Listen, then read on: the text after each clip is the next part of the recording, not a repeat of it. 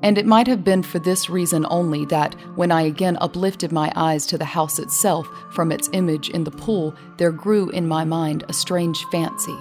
A fancy so ridiculous indeed that I but mention it to show the vivid force of the sensations which oppressed me. I had so worked upon my imagination as really to believe that about the whole mansion and domain there hung an atmosphere peculiar to themselves and their immediate vicinity, an atmosphere which had no affinity with the air of heaven, but which had reeked up from the decayed trees and the gray wall and the silent tarn. A pestilent and mystic vapor, dull, sluggish, faintly discernible, and leaden-hued.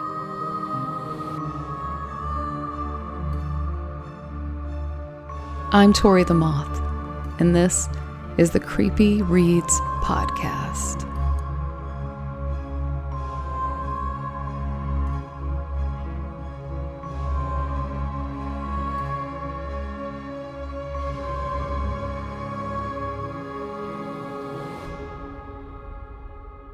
Hello, listeners, and welcome to another episode of the Creepy Reads Podcast, the first episode of the new year. I am your host, Tori the Moth. Thank you for tuning in. If you are in search of a little creep factor to add to the start of your 2022, you have come to the right place. As I mentioned previously, this year we are changing things up a bit, and today's episode is actually the first installment of a two-part series. So we have our first serialized story. Nothing too crazy. We'll wrap this particular story up in the next episode. I could think of no better way to kick off the podcast in 2022 than with my favorite author, you knew it was coming, Edgar Allan Poe. I did a poll on Instagram last week, and this story won by a landslide. You lot wanted The Fall of the House of Usher, and your wish is my command. First published in September of 1839, The Fall of the House of Usher is the epitome of the classic gothic tale. From the way our nameless narrator describes the seemingly haunted house and the desolate landscape it inhabits, to the confusing and mysterious illnesses he mentions, along with the unshakable sense of doom and decay that engulfs the story from start to finish, Poe sets up an atmosphere of unease and terror. There is a vagueness and ambiguity at times that blurs the lines of reality and fancy, adding an undeniable element of madness.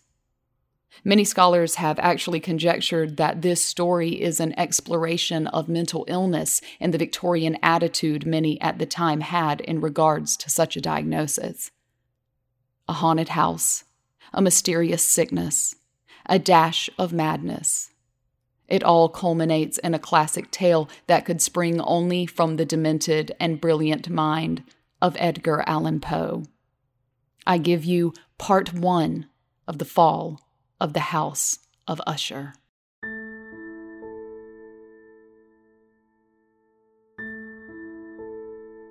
During the whole of a dull, dark, and soundless day in the autumn of the year, when the clouds hung oppressively low in the heavens, I had been passing alone on horseback through a singularly dreary tract of country, and at length found myself, as the shades of the evening drew on, within view of the melancholy house of Usher.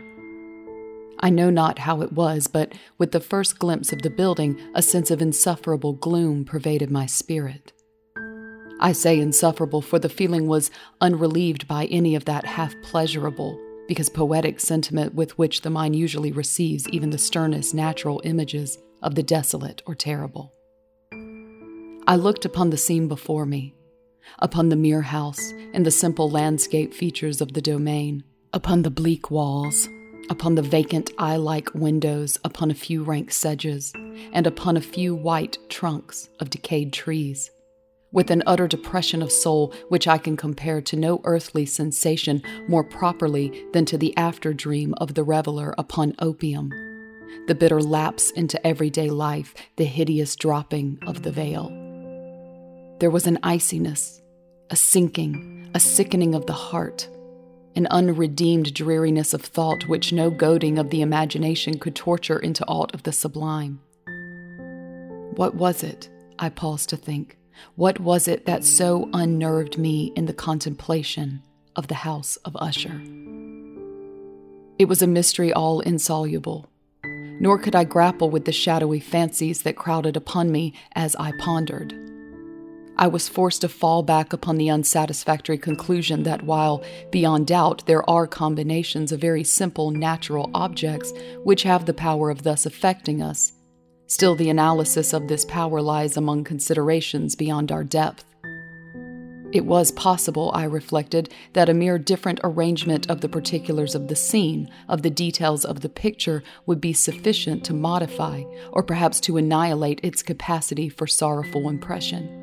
And acting upon this idea, I reined my horse to the precipitous brink of a black and lurid tarn that lay in unruffled luster by the dwelling, and gazed down, but with a shudder even more thrilling than before, upon the remodeled and inverted images of the gray sedge, and the ghastly tree stems, and the vacant and eye-like windows. Nevertheless, in this mansion of gloom I now proposed to myself a sojourn of some weeks. Its proprietor, Roderick Usher, had been one of my boon companions in boyhood, but many years had elapsed since our last meeting. A letter, however, had lately reached me in a distant part of the country, a letter from him which, in its wildly importunate nature, had admitted of no other than a personal reply. The MS gave evidence of nervous agitation. The writer spoke of acute bodily illness, of a mental disorder which oppressed him, and of an earnest desire to see me as his best and indeed his only personal friend, with a view of attempting, by the cheerfulness of my society, some alleviation of his malady. It was the manner in which all this and much more was said, it was the apparent heart that went with his request, which allowed me no room for hesitation, and I accordingly obeyed forthwith what I still considered a very singular summons. Although as boys we had been even intimate associates, yet I really knew little of my friend. His reserve had always been excessive and habitual. I was aware, however, that his very ancient family had been noted, time out of mind, for a peculiar sensibility of temperament, displaying itself through long ages in many works of exalted art, and manifested of late in repeated deeds of munificent yet unobtrusive charity, as well as in a passionate devotion to the intricacies, perhaps even more than to the orthodox and easily recognizable beauties of musical science. I had learned, too, the very remarkable fact that the stem of the Usher race, all time honored as it was, had put forth at no period any enduring branch. In other words, that the entire family lay in the direct line of descent, and had always, with very trifling and very temporary variation, so lain. It was this deficiency I considered while running over in thought the perfect keeping of the character of the premises with the accredited character of the people, and while speculating upon the possible influence which the one, in the long lapse of centuries, might have exercised upon the other. It was this deficiency, perhaps, of collateral issue, and the consequent undeviating transmission from sire to son of the patrimony with the name, which had at length so identified the two as to merge the original title of the estate in the quaint and equivocal appellation of the House of Usher, an appellation which seemed to include in the minds of the peasantry who used it both the family and the family mansion. I have said that the sole effect of my somewhat childish experiment, that of looking down within the tarn, had been to deepen the first singular impression.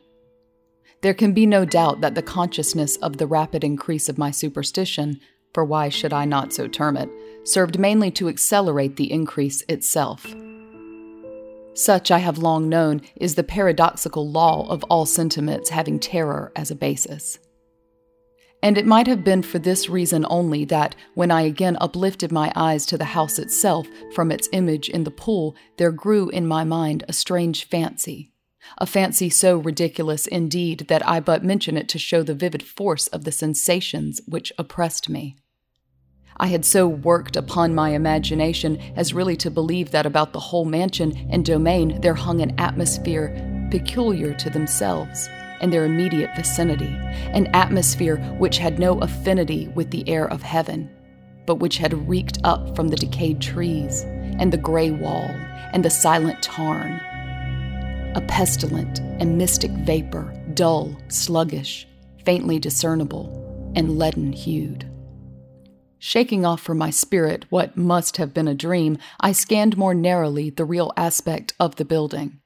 Its principal features seemed to be that of an excessive antiquity. The discoloration of ages had been great.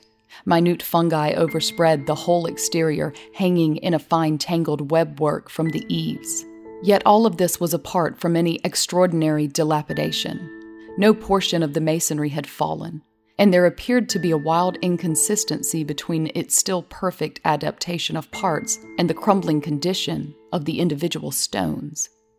In this there was much that reminded me of the specious totality of old woodwork, which has rotted for long years in some neglected vault, with no disturbance from the breath of the external air.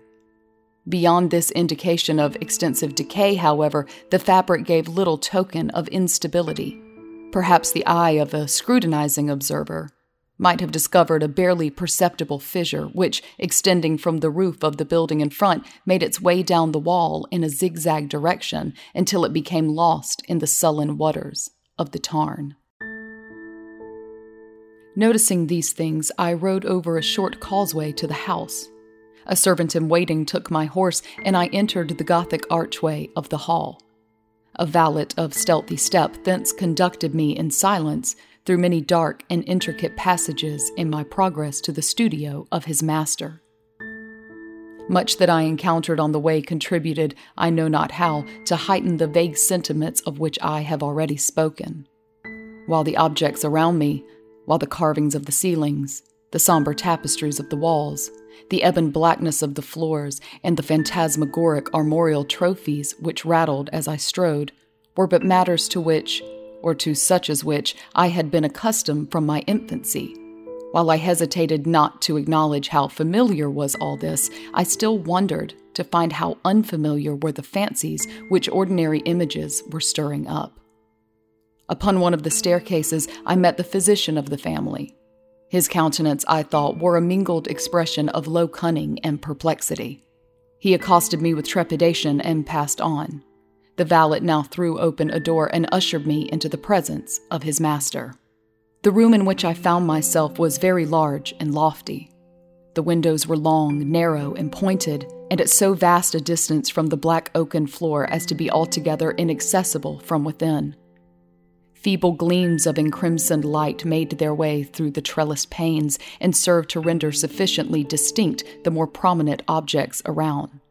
The eye, however, struggled in vain to reach the remoter angles of the chamber or the recesses of the vaulted and fretted ceiling. Dark draperies hung upon the walls. The general furniture was profuse, comfortless, antique, and tattered. Many books and musical instruments lay scattered about, but failed to give any vitality to the scene. I felt that I breathed an atmosphere of sorrow. An air of stern, deep, and irredeemable gloom hung over and pervaded all. Upon my entrance, Usher arose from a sofa on which he had been lying at full length, and greeted me with a vivacious warmth which had much in it, I at first thought, of an overdone cordiality, of the constrained effort of the ennuyé man of the world. A glance, however, at his countenance convinced me of his perfect sincerity. We sat down, and for some moments, while he spoke not, I gazed upon him with a feeling half of pity, half of awe. Surely man had never before so terribly altered, in so brief a period as had Roderick Usher. It was with difficulty that I could bring myself to admit the identity of the wan being before me with the companion of my early boyhood. Yet the character of his face had been at all times remarkable. A cadaverousness of complexion, an eye large, liquid, and luminous beyond comparison, lips somewhat thin and very pallid, but of a surpassingly beautiful curve, a nose of a delicate Hebrew model, but with a breadth of nostril unusual in similar formations, a finely molded chin, speaking in its want of prominence, of a want of moral energy, hair of a more than web-like softness and tenuity. These features, with an inordinate expansion above the regions of the temple, made up altogether a countenance not easily to be forgotten. And now, in the mere exaggeration of the prevailing character of these features and of the expression they were wont to convey, lay so much of change that I doubted to whom I spoke. The now ghastly pallor of the skin and the now miraculous luster of the eye, above all things, startled and even awed me. The silken hair, too, had been suffered to grow all unheeded, and as, in its wild gossamer texture, it floated rather than fell about the face. I could not, even with effort, connect its arabesque expression with any idea of simple humanity. In the manner of my friend, I was at once struck with an incoherence, an inconsistency, and I soon found this to arise from a series of feeble and futile struggles to overcome an habitual trepidancy, an excessive nervous agitation. For something of this nature I had indeed been prepared, no less by his letter than by reminiscences of certain boyish traits, and by conclusions deduced from his peculiar physical conformation and temperament. His action was alternately vivacious and sullen. His voice varied rapidly from a tremulous indecision when the animal spirit seemed utterly in abeyance, to that species of energetic concision, that abrupt, weighty, unhurried, and hollow-sounding enunciation, that leaden self-balance and perfectly modulated guttural utterance which may be observed in the lost drunkard or the irreclaimable eater of opium during the periods of his most intense excitement. It was thus that he spoke of the object of my visit, of his earnest desire to see me, and of the solace he expected me to afford him. He entered at some length into what he conceived to be the nature of his malady. It was, he said, a constitutional and a family evil, and one for which he despaired to find a remedy, a mere nervous affection, he immediately added, which would undoubtedly soon pass off. It displayed itself in a host of unnatural sensations. Some of these, as he detailed them, interested and bewildered me, although perhaps the terms and the general manner of their narration had their weight. He suffered much from a morbid acuteness of the senses. The most insipid food was alone endurable. He could wear only garments of certain texture.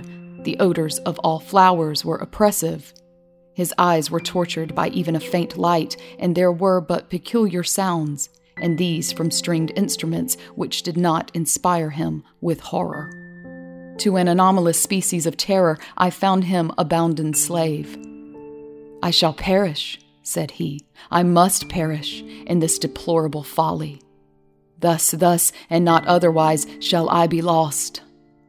I dread the events of the future, not in themselves, but in their results. I shudder at the thought of any, even the most trivial, incident which may operate upon this intolerable agitation of soul. I have, indeed, no abhorrence of danger, except in its absolute effect, in terror. In this unnerved, in this pitiable condition, I feel that the period will sooner or later arrive, when I must abandon life and reason together, in some struggle with the grim phantasm, fear." I learned, moreover, at intervals and through broken and equivocal hints, another singular feature of his mental condition. He was enchained by certain superstitious impressions in regard to the dwelling which he tenanted, and whence for many years he had never ventured forth, in regard to an influence whose supposititious force was conveyed in terms too shadowy here to be restated. An influence which some peculiarities in the mere form and substance of his family mansion had, by dint of long sufferance, he said, obtained over his spirit. An effect which the physique of the grey walls and turrets and of the dim tarn into which they all looked down had, at length, brought about upon the morale of his existence. He admitted, however, although with hesitation, that much of the peculiar gloom which thus afflicted him could be traced to a more natural and far more palpable origin, to the severe and long-continued illness, indeed to the evidently approaching dissolution, of a tenderly beloved sister, his sole companion for long years, his last and only relative on earth. "Her decease," he said, with a bitterness which I can never forget, "would leave him the hopeless and the frail. the last of the ancient race of the Ushers. While he spoke, the Lady Madeline, for so was she called, passed through a remote portion of the apartment and, without having noticed my presence, disappeared. I regarded her with an utter astonishment not unmingled with dread, and yet I found it impossible to account for such feelings. A sensation of stupor oppressed me as my eyes followed her retreating steps. When a door at length closed upon her, my glance sought instinctively and eagerly the countenance of the brother. But he had buried his face in his hands, and I could only perceive that a far more than ordinary wanness had overspread the emaciated fingers through which trickled many passionate tears. The disease of the Lady Madeline had long baffled the skill of her physicians.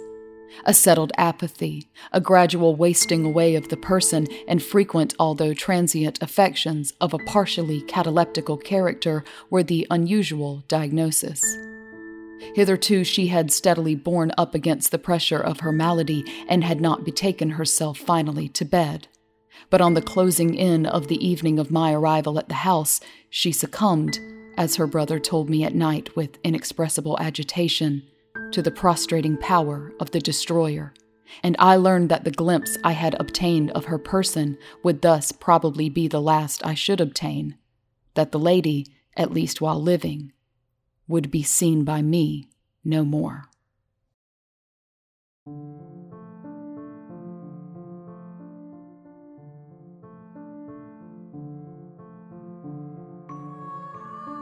Tune in January 26th for the continuation and conclusion of The Fall of the House of Usher. I'm Tori the Moth, and this has been the Creepy Reads Podcast. Until next time.